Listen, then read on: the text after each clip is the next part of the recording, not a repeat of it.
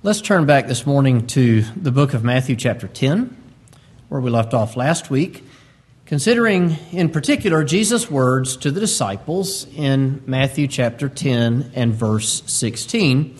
But as we begin this message, we'll read verses 16 through 24.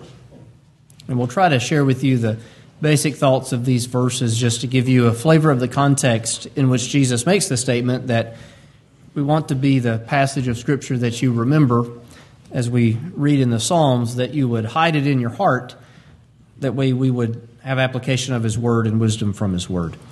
Jesus says in Matthew 10:16, "Behold, I send you forth as sheep in the midst of wolves.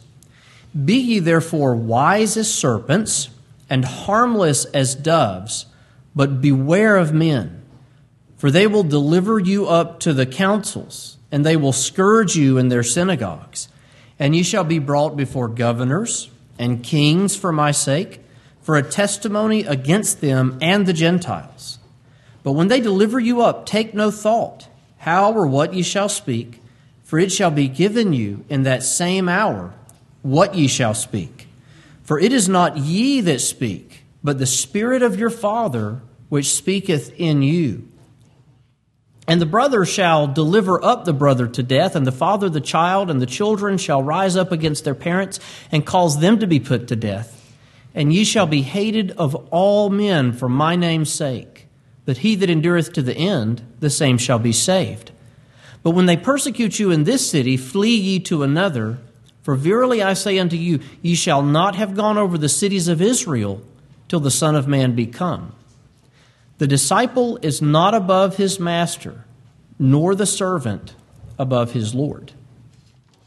This message continues, and I would encourage you all to read it and to learn and study out the things that Jesus says to His apostles as He originally commissions them to go out and to preach the Word. But I believe that the passages that we read are enough to give us a good deal of context about what Jesus instructed them to be wise as serpents and to be harmless as doves. And those are going to be the words that we really want you to remember.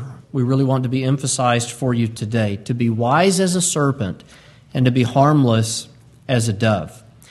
To review what we studied last week, particularly at the close of our message, to bring us up until this point in Matthew chapter 10, the first thing that we talked about last week was that Jesus has instructed His church, particularly the ministry, as we find in some old writings, the common opinion of our sound and studied forefathers that Christ gave the Great Commission primarily to the apostle and through them to the gospel ministry of every age. Jesus commands His apostles, and through them, Jesus commands His ministers to go and to preach, to make disciples of all nations, we read in Matthew 28, to go teach all nations, or perhaps in Mark's gospel, to preach the gospel to every creature.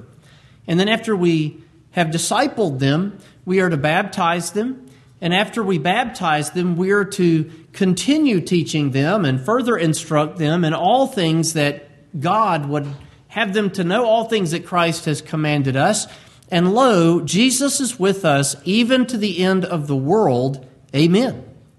And so the task of the church in the world isn't national reform, or maybe you could look at it from the perspective of self-help or any other thing that so many times American Christians are sidetracked with. The ministry of the church is to go and make disciples of Christ. And so in a very distracted age, in a very confusing age, what God would have us to know, what God expects of us, what my job in the world is above every other thing, is to go and to make disciples of His children, to make students of Christ, and to fill His house with His children, hungry and eager to hear His word. And that's what we live for. That's why we live stream. It's why we have a radio program. It's why we have podcasts. It's why we go to various places. Anywhere in town that gives me an opportunity to come and to speak to them, I'll at least go once. And I will share the Word of God because God has called me in particular to preach His Word. But as we saw from Acts chapter 8, when the disciples were persecuted and the apostles stay in Jerusalem, but the Christians flee at the persecution of Saul, all of them went everywhere preaching the gospel. And that sort of church atmosphere where we all are just continually sharing the Word of God with others in our community, that's something that we need to reclaim as Christians, but especially as Primitive Baptists. We go everywhere that we go, preaching, sharing, teaching the Word of God. Now, sometimes we outright share the Word of God. Sometimes it's just a matter of letting our speech be seasoned with the salt of the grace of God from His Word. We simply speak in biblical language, and believe me, people notice when you do something right and you say, well, God just really blessed, or something happens and it's a good thing, and you thank God for His providence. People notice that the speech of a Christian is to be different speech than the speech of the world around us. And I think that's one of the greatest handicaps of the American version of Christianity at present. And I've made the comment so many times that American culture in general has been moral enough and churchy enough that sometimes it's hard to find the line between the Christian and just the American that's been taught to say, God bless America, and give the various sort of patriotic / religiosity type statements that we all grew up hearing. But the church, the Christian, is to be out making disciples everywhere that he goes. And that was the main point of last week's message. But when we go make disciples and when we go teach the Word of God and we share the Word of God with people, we need to know how to do that. Now, one of the most dangerous things in the world is a person with a whole lot of zeal and just a little bit of knowledge. Because then we go about doing things the way that we think they ought to be done, and Lord knows that's where we've ended up with every different type of faction of Christian in the last 2,000 years, when someone without being armed with the Word of God and the knowledge of God's Word goes and does what he feels like he ought to do without knowing what God in the Bible actually tells him to do. And so from the book of Matthew chapter 10, we looked at Jesus' pattern for the spread of the church in the world. And if you look through church history, this is how it happened in the United States. It's how it happened in the first century in Judea, but it's also how it happened throughout the book of Acts. And it's simply this: God sends men. God sends men. There's been a microphone here for 15 years. And for some reason today, I'm going to punch it because for some reason I can't see it unless I'm looking at it. So anyway, God sends men out. The men go and they preach the Word. But notice very carefully from Matthew 10 that the men go into a city. Now, caveat, when Jesus speaks these words to these men, as you notice in verse 6, they go to the lost sheep of the house of Israel. Jesus initially sends the ministry to the lost sheep of the house of Israel. To the sheep, everybody get that word in your mind, sheep of the house of Israel. Jesus doesn't send them to preach the gospel of comfort and peace and assurance to the goats of Israel. He doesn't send them to give assurance to those that are of their father, the devil, in Israel, but he sends them to the sheep. Now, we love that doctrine here. We love that doctrine among our people.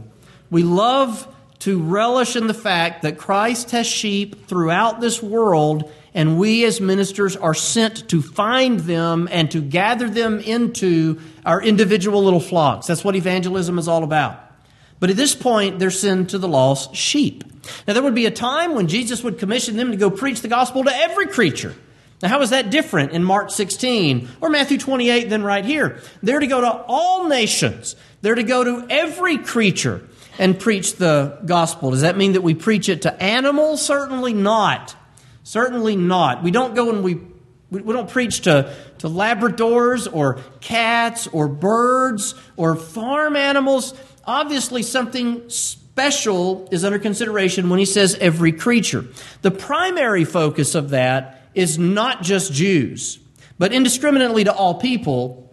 But as we'll see today, there's even some wisdom that we need to employ in our thought process when we go preach to every creature. There are some creatures that we might preach to as they bring us before them in persecution. Now, an example of that, let's say you're a Christian in China. I made mention last week of the fact that there are some 300 million Christians expected to be in China in the next decade. That's almost how many people live in the United States. Well, if you're a Christian in China, you need to be wise as a serpent. You need to know that there are some people that you don't preach to unless you're drawn before them, arrested for being a Christian. And we'll see this depicted from the book of Acts today, where there were some people that, as Paul goes about his ministry, that he kind of takes a long way around because he knows if he's before them, they're going to persecute him. And so there are people that Paul would avoid in his ministry to avoid persecution, to continue sharing the word with the sheep. At this point, they go to the lost sheep of the house of Israel, and they preach saying, the kingdom of heaven is at hand. Now, you might wonder, what is it that I need to be sharing with people that I come into contact with each and every week as I share the gospel with them? How do you do that? What do you do? What do you say? Well, there's a great statement right there that you can share. The kingdom of heaven is at hand. Unpacked, that is an explosive subject. That is a huge subject. God has dominion in the world. His kingdom is at hand. He has a special people that have been translated from darkness to light who are citizens of it. And through confessing and believing and being baptized, we enter into the gates of it as we live here. As a born citizen of it, we're born of God and we become citizens, but we enter into it. We can go in and out of the gates of the kingdom. We experience life under the kingship of Christ in a special spiritual way in the kingdom of heaven. And so as we go about, you think about this. What if we put the emphasis as American Christians on the kingdom of heaven that we put on the kingdom of the United States of America? You say it's not a kingdom. I know that.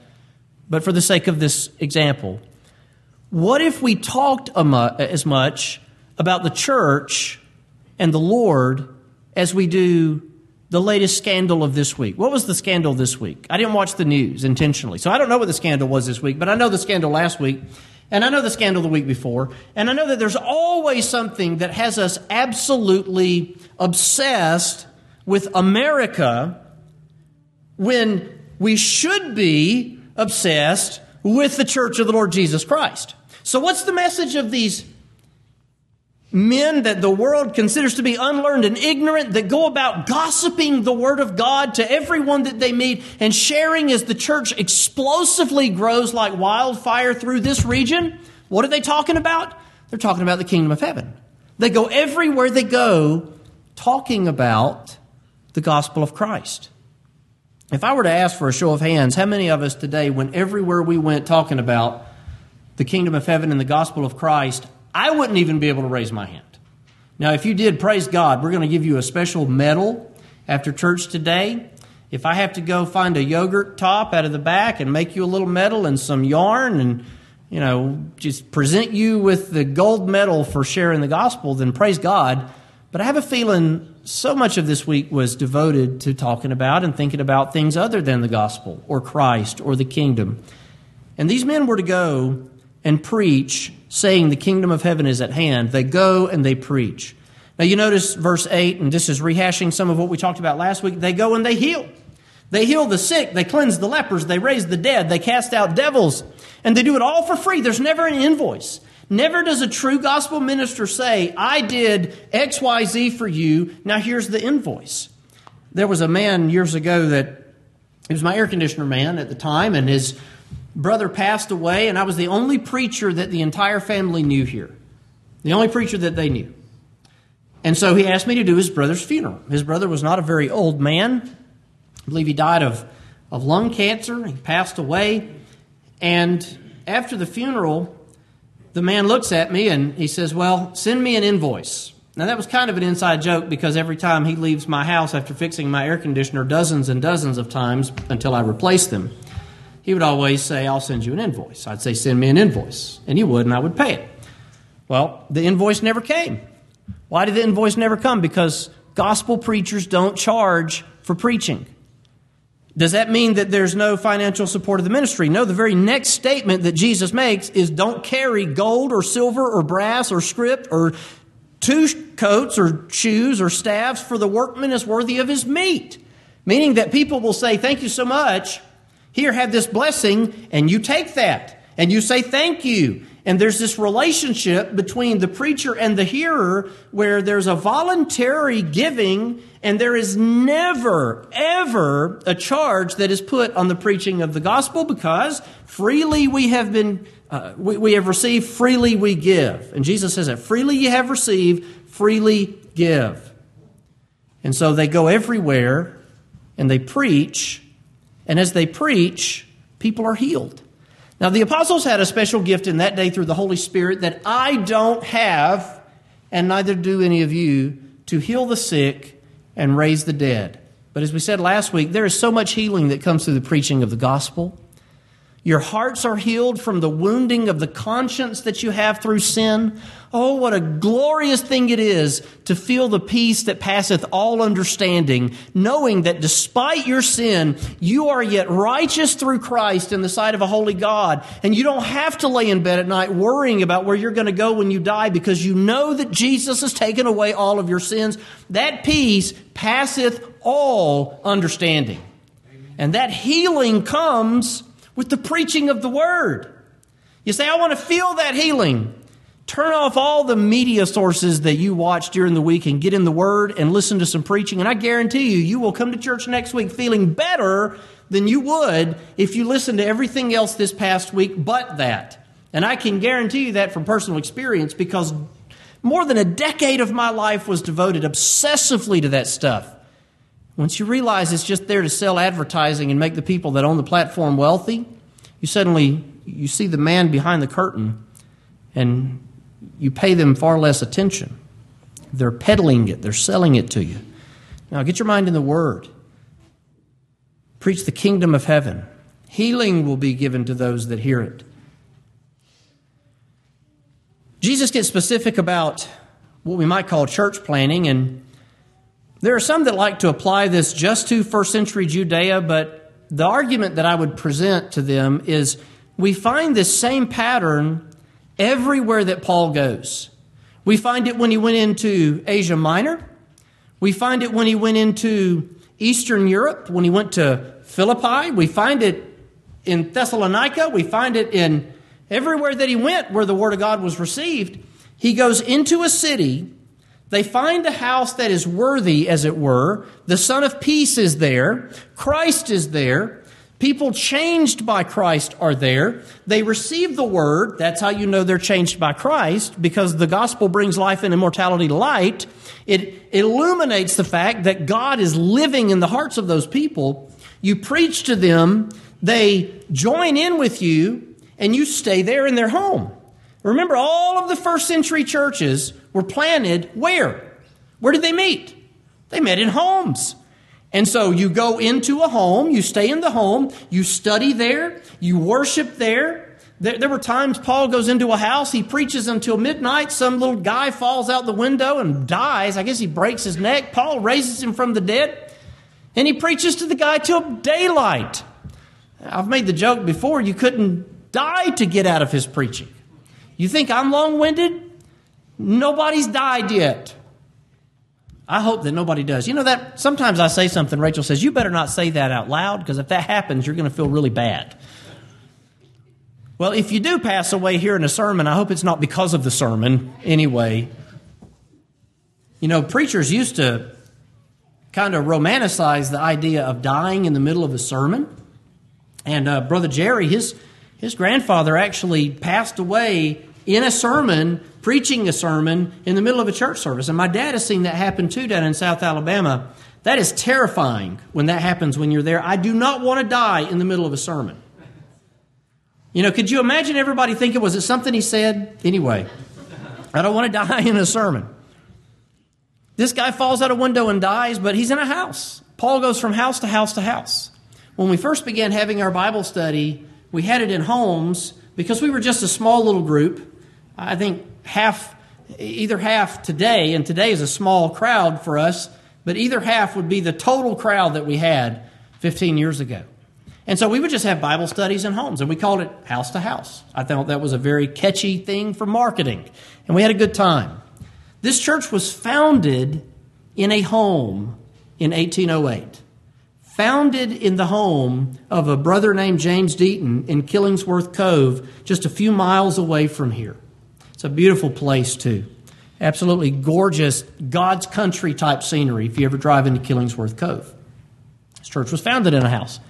When you go into a new city, you find a house that the Son of Peace is in, that Christ is in, and you stay in that house. You don't go house to house, but you stay there. And what Christ is doing, what Jesus is doing, is teaching us that when we go into a community, we go to a central location, we find a receptive audience, and we stay there. Now, you might go out and gossip the word everywhere you go, but there's a central location that you're bringing other people to so that they can hear the word. And this is what real establishment of churches looks like. Now, so many times in American Christendom, you have folks that go door to door, and they'll lead you through a little talk on, calling on the Lord, and then you, in their opinion, get saved, and then they say, well, congratulations, guess I'll see you in heaven, and they just walk off and leave.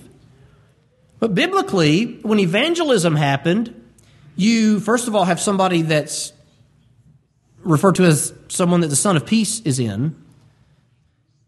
You preach to them, they're converted, they become a disciple, they're baptized, and after their baptism, you continue training them in everything that God would have you to know and do. Matthew 28.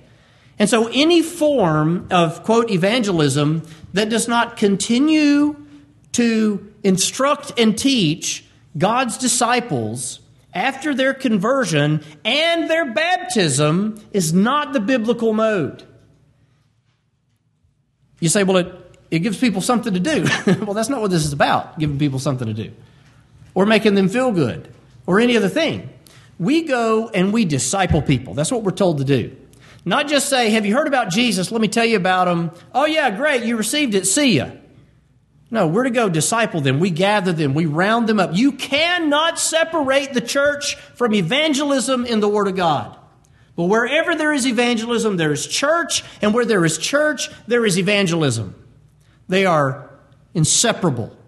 And might I borrow from the language of Christ regarding marriage, what God has joined together, let not man put asunder. We cannot separate. Biblical missions, as it were, is not taking a bunch of young people to Six Flags under the guise of a mission trip. You say, nobody does that. Yes, they did when I was in high school. It was a youth mission to Six Flags. What? Look, call it what it is. Now, I don't mind. If we all want to go to Six Flags, praise God, let's go to Six Flags. But I'm not going to call it evangelism unless we're standing outside preaching to people and then taking them to baptize them and putting them in churches out there. So much of what's called missions today doesn't look anything like biblical missions, which was our problem with it back in the mid-19th century. When these men went and published the Word of God, they stay with people, they grow those people. Paul stayed in these cities long enough to ordain other ministers and leave those faithful men over the flocks as he goes to another location.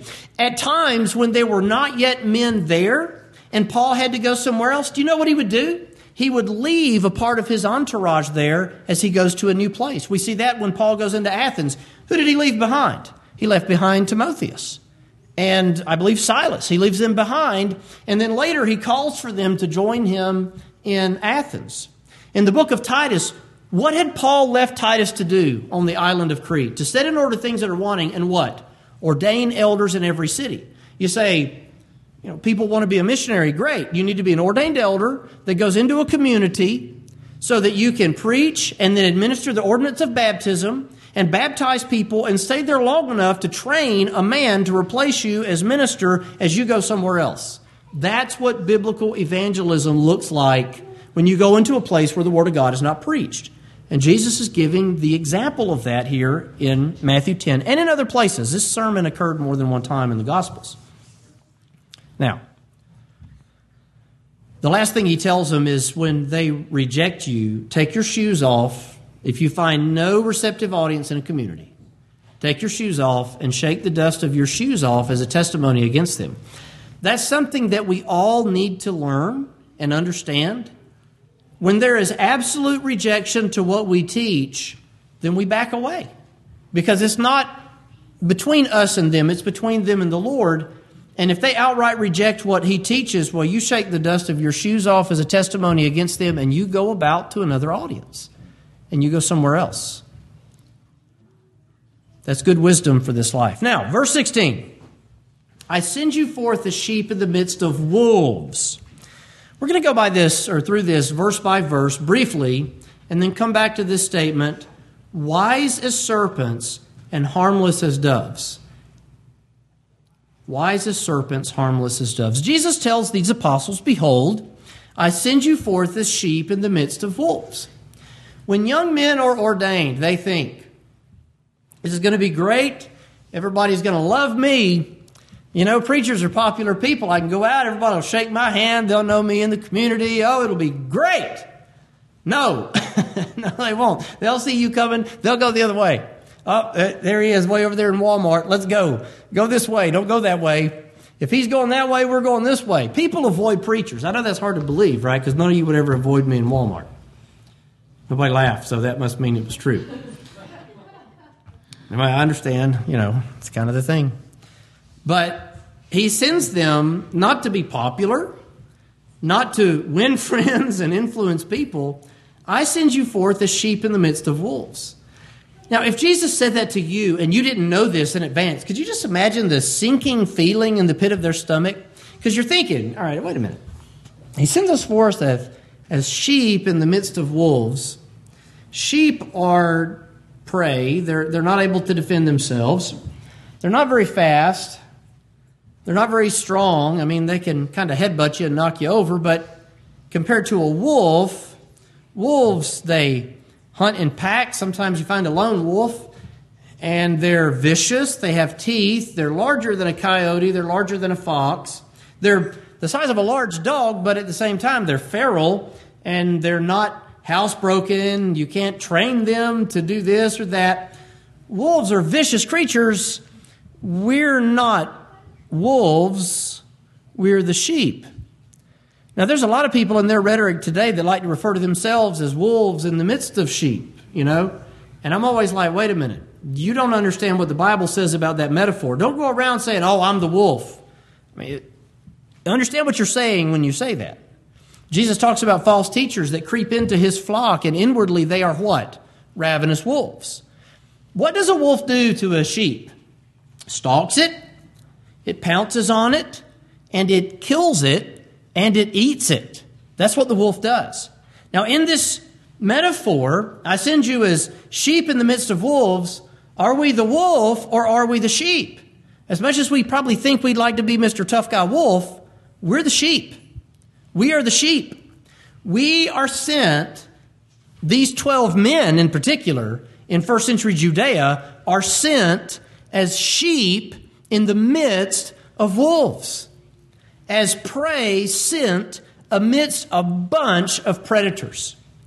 He's telling them that there will be persecution for their faith. You won't escape it. You will not escape it. I send you as sheep in the midst of wolves. Over the past year, one of the insults that both sides of all the problems in our country right now have hurled at each other are, you're just sheeple. And what sheeple is a little creative way of calling someone people who is sheep. Sheeple. If someone calls you sheeple, say, thank you, God bless.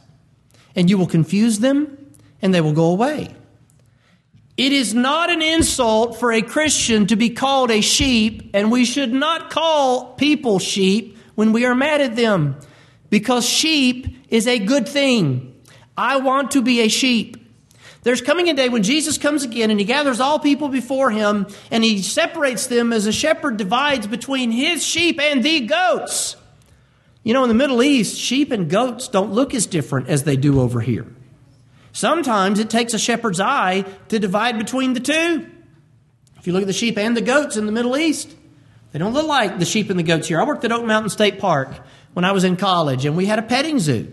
And we had full-size sheep covered in wool, and we had these tiny little miniature blue goats. And one of them was named Tinkerbell, and she had a little bell that rang everywhere she went, ding-a-ling-a-ling-a-ling-a-ling, this tiny little goat. And it was a beautiful little goat. That's not the Matthew 25 sheep and goats. When someone says, you're just a sheep, say, I'm just glad I'm not a goat. And then when they look at you like you have two heads, maybe that's an opportunity to share the gospel with them. You know, Jesus said he's coming back, and the sheep are on the right hand and the goats are on the left.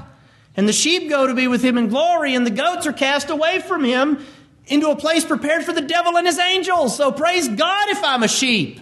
I'll sign up for sheeple. You want to call me sheeple? Hey, I'll take it. I'll take it. I send you forth as sheep in the midst of wolves. I'd also add that every time the word sheep occurs with reference to a person in the Bible, it's talking about a child of God. Psalm 23, Psalm 100, John 10, Matthew 25, Matthew 9, here in Matthew 10. Sheep is a word that God consistently uses to refer to the people that are under his shepherding. In other words, they belong to him.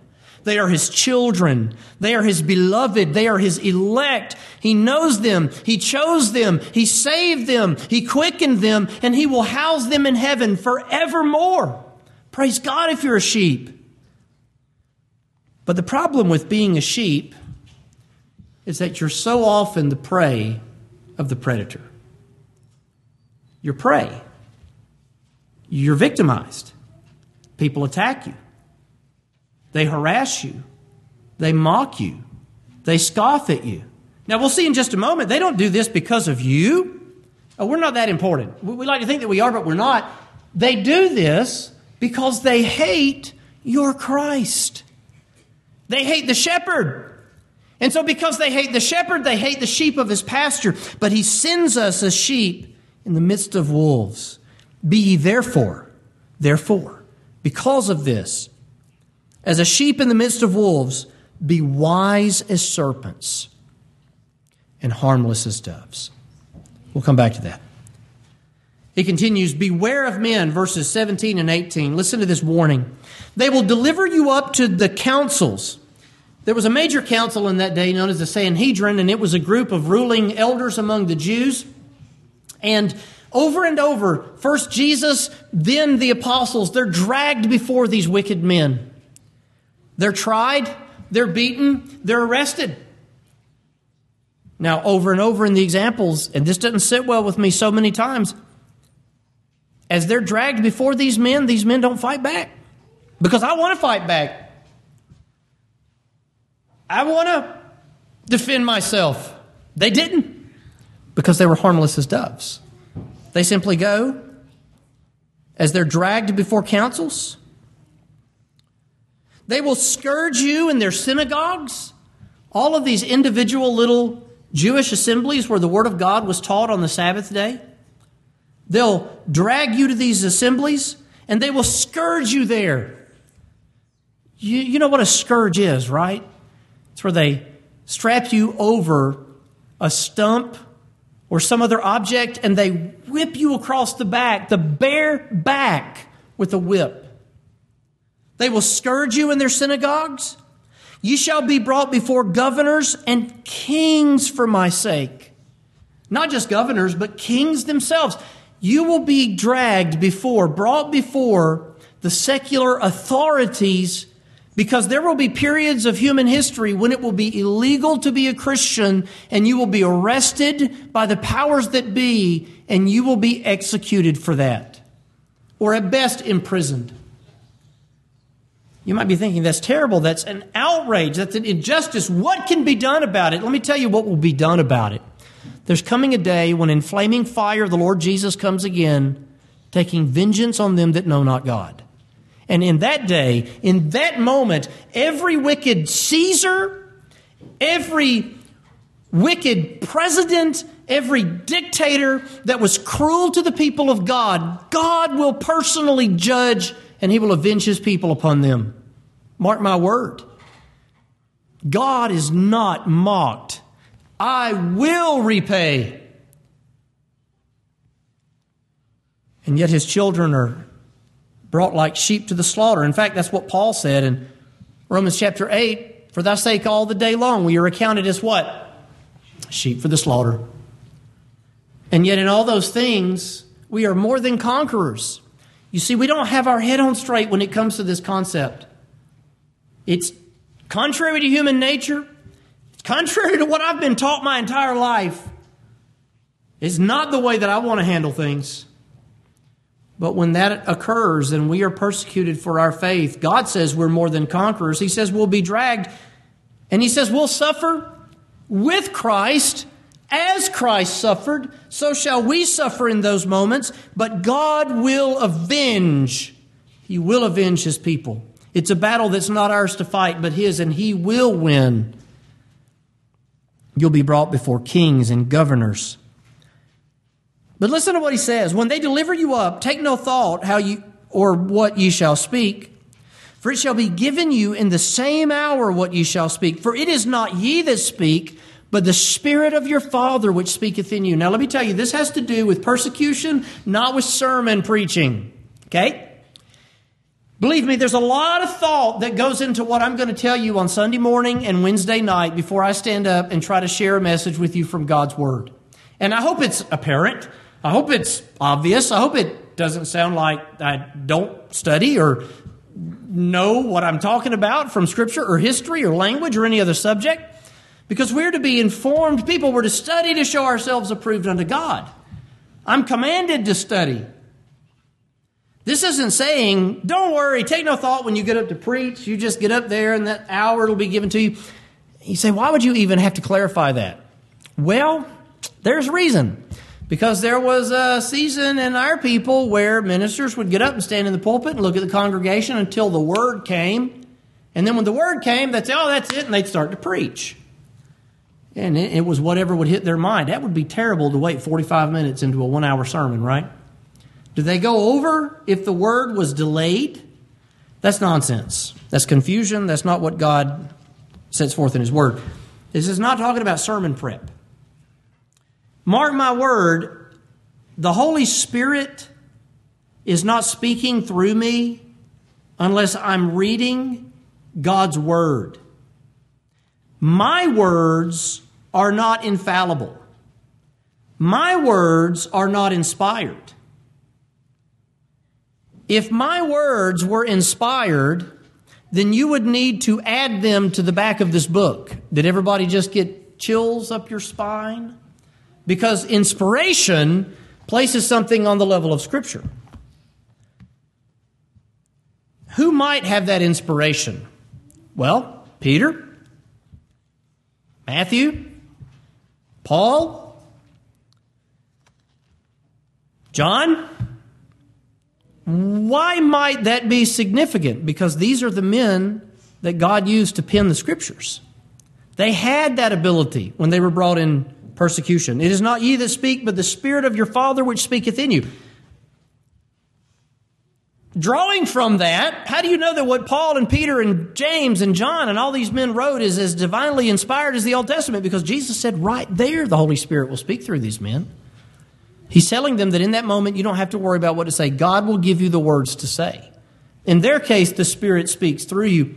But I'm convinced also that when you're in persecution, it's not inspiration, but God will give you special grace in those moments.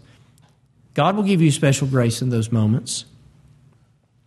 He tells them how bad it will be that brother shall deliver up brother to death and father the child and the children against their parents and cause them to be put to death. What a terrible season of life that was for the church. We don't experience that in today's time in America. But the first century in particular, these are the lost sheep of the house of Israel.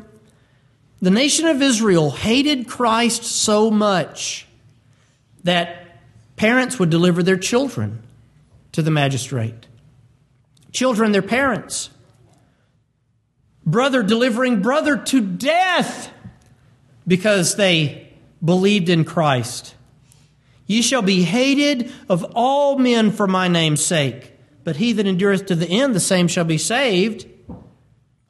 What's that talking about? Notice the next verse. When they persecute you in this city, flee ye into another. For verily I say unto you, ye shall not have gone over the cities of Israel till the Son of Man be come. Now, obviously, the coming of the Son of Man there is not the second coming of Jesus, because all the cities of Israel had the Word of God preached in them. The Word of God went into Asia Minor. The Word of God went through Europe. And now the Word of God is being preached on the other side of the world in the United States of America. And Christ has not come, descended from heaven with a shout with the voice of the archangel. But the Son of Man's coming in that passage is not his second coming, but it refers to the destruction of Jerusalem. You see, as we've studied from the minor prophets, the phrase, the day of the Lord, can have reference to every time God personally judges a culture. When Israel was destroyed by Babylon, in the first century at the time of Christ, when Assyria came upon Israel, who showed up at the Tower of Babel right before it fell? God himself. Who does Abraham talk to before the fall of Sodom and Gomorrah? The Lord. When God judges a culture like that, I'm talking about pillars of fire, confusion that scatters men through the world, there's a personal appearance of him. How might that personal appearance have looked before the destruction of Jerusalem? God himself took on human flesh and dwelt among them. God made an appearance, the day of the Lord. And then they're judged. And this particular passage has reference to the destruction of Jerusalem. You won't even have gone through all the cities of Israel till Christ destroys. Now, how did he do that? Well, how did he destroy Jerusalem in the days of Jeremiah? Well, he sent Babylon. How was Israel destroyed in the days of shortly after Isaiah? The Assyrians. How was Babylon destroyed? God causing it to be. He sent the Medo-Persians. How does God destroy Jerusalem? The Romans. And that's what that passage is talking about. It is a time of trouble. You go and you preach. God deals with the nations. I didn't write that down. It just came to mind, but I want you to remember it. We worry about preaching, and we leave the nations to God. We leave the rulers to God. God will judge. My job is to preach this gospel. Now let's go back to verse 16. I send you forth as sheep in the midst of wolves, as a sheep surrounded by wolves. Don't you need to know how to live in this life? Don't you wish there was some sort of wisdom, divine wisdom, communicated to you through the gospel to know how to be a lasting sheep who is not devoured by the wolves that are around you? Praise God, Jesus gave us wisdom. Be ye therefore wise as serpents and harmless as doves. When I was a liberated preacher, actually it was shortly before I was liberated, there were some issues in the church that I was a member of, and it was one of those things that it was a little bit of tension there.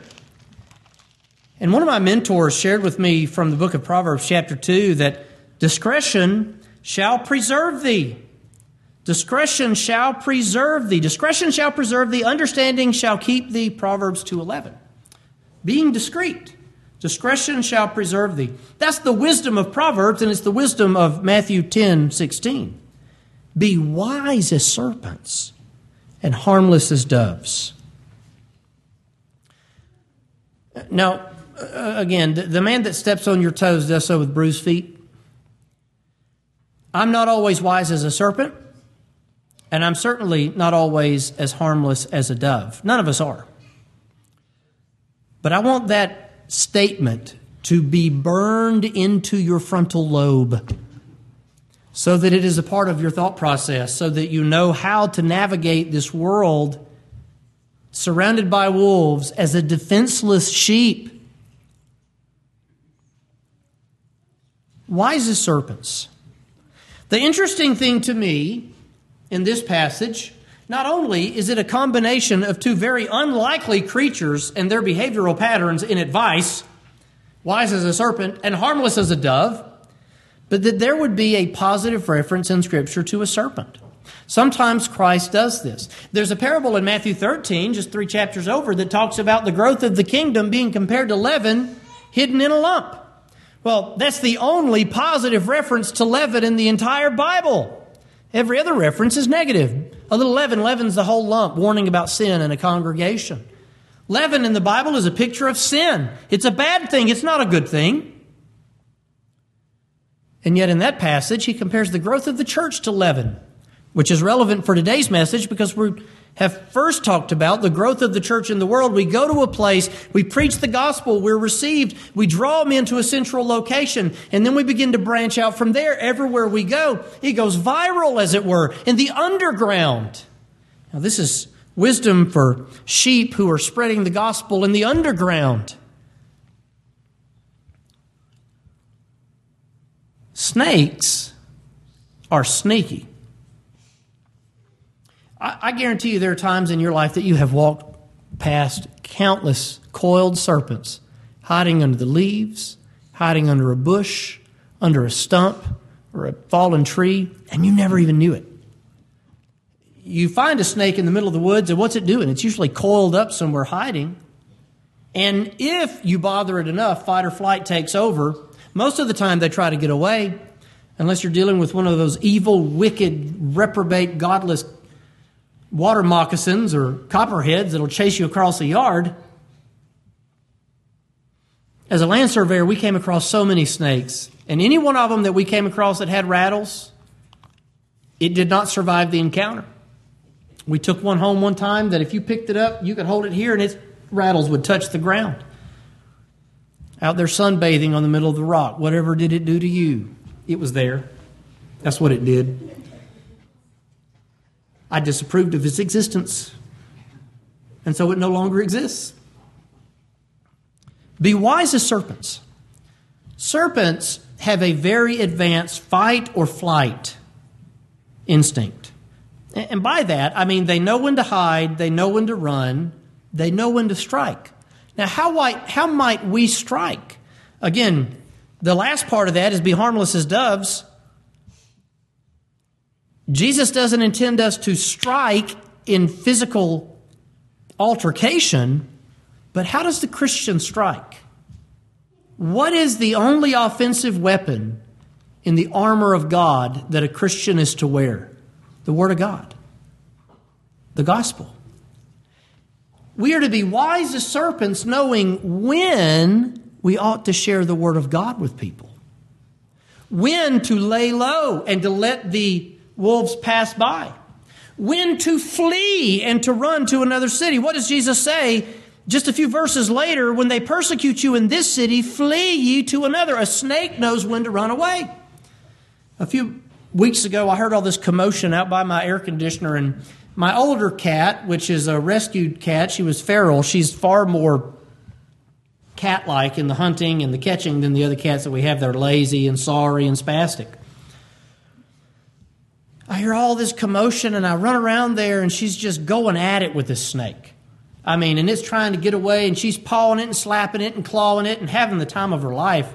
I don't know what type of snake it was, so I just grabbed a machete and started jabbing it in the hole it went into. It went under the concrete my air conditioner sits on, and I just jabbed it in as much as I could and crammed a bunch of mud in there so it couldn't ever get out if it did survive, because I don't know what type of snake it is.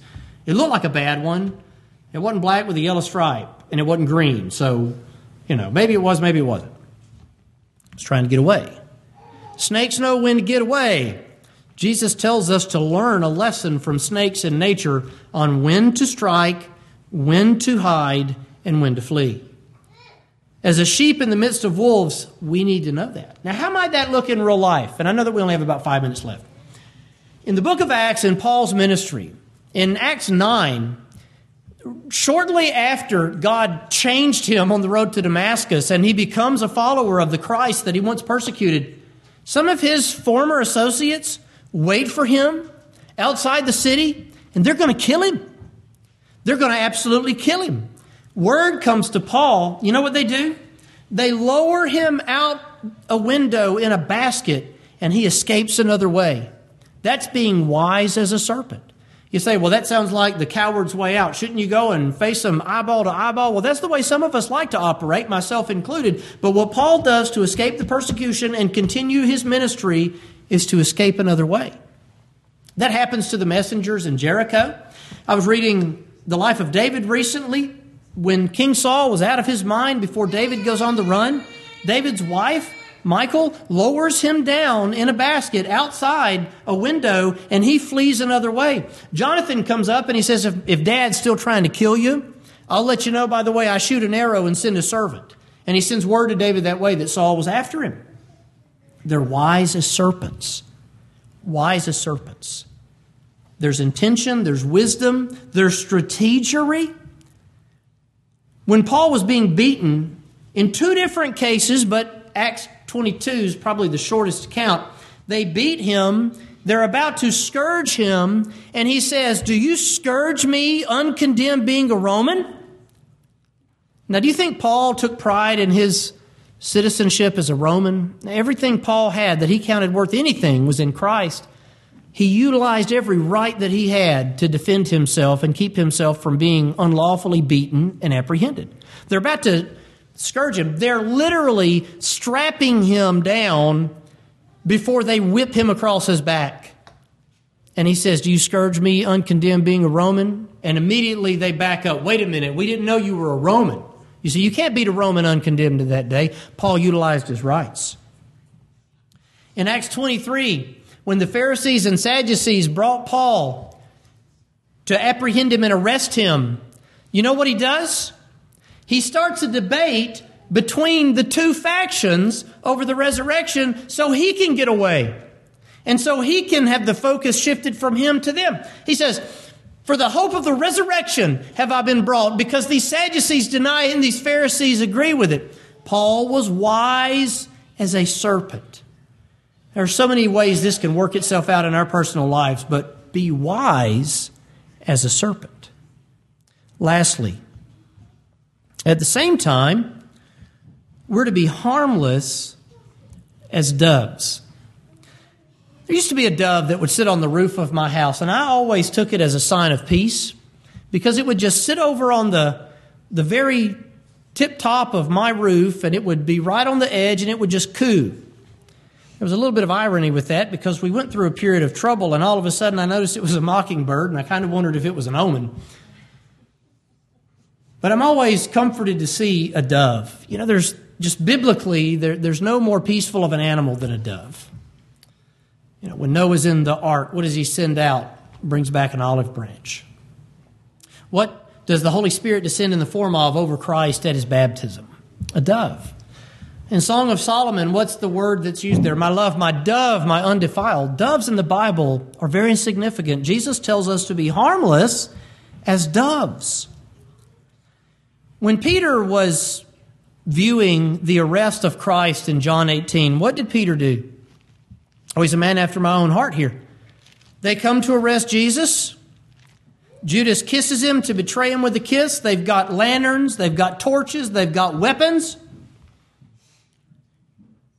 The high priest's servant is standing there. The high priest is the main instigator of all of this with Judas, the betrayer. Simon Peter, John 18:10, drew a sword, smote the high priest's servant, and cut off his right ear. Clean off his head. Now, those of you that are parents, you know how head injuries bleed? I say those of you as parents. Maybe your kids aren't spastic and feral. Head injuries bleed. Could you imagine someone having their ear knocked off the side of their head with a blade?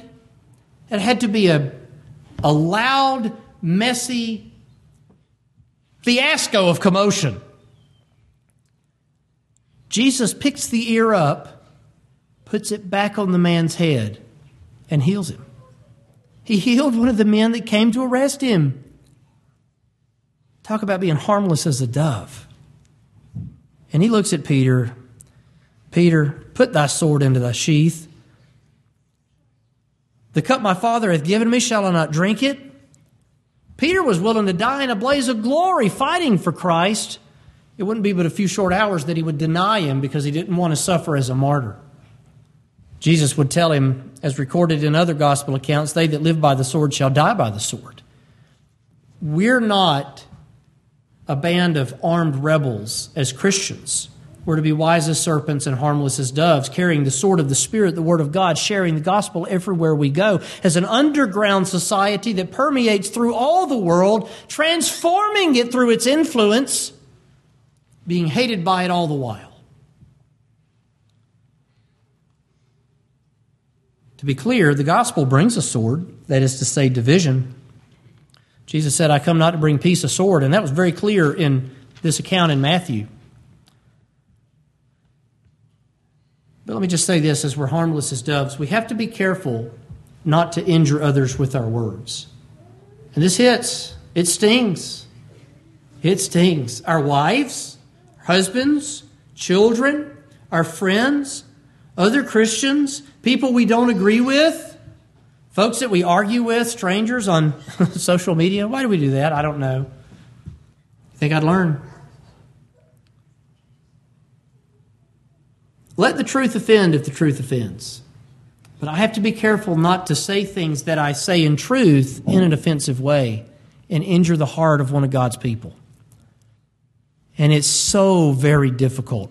The way that you can achieve this, to the best of my advising, is to strip yourself of every bit of emotion except for love for the person that you're talking to, and to simply proclaim the facts as they are.